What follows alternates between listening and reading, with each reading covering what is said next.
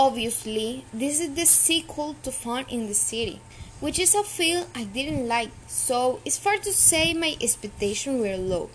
So you could say I wasn't disappointed as it met my expectation. It was awful. It was so awful I'd rather not spend any more time on it by talking about it.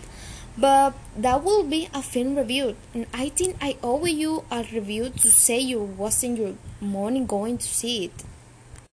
So it starts off with this big wedding scene, and I won't go into why, but the whole scene is just there. So they can make this one joke. It's not even a funny joke. It's just terrible. It's got nothing to do with the rest of the film. Anyway, it starts there. Then, instead of the character and the plot staying in New York, where the original film was set, one of them wins a ticket to India and decides to take all her friends. It was directors do when they run out ideas. Let's take out characters on tour.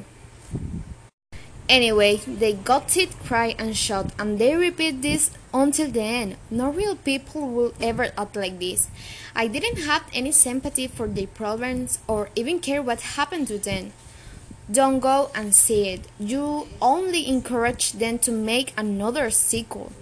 The world doesn't need three of this film. Please save your money and go and see the other big film this week, Twilight Mirror. One thing I really liked about it was the pace. They went backwards and forwards between the real world and the computer world, and it worked really well. The special effects brought the computer world to life, and I totally believe in it. But more than that, I feel emotionally connected to the story and the characters.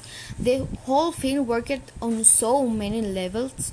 It reminded me of going to cinema as a child. How much fun that was. I can recommend it enough.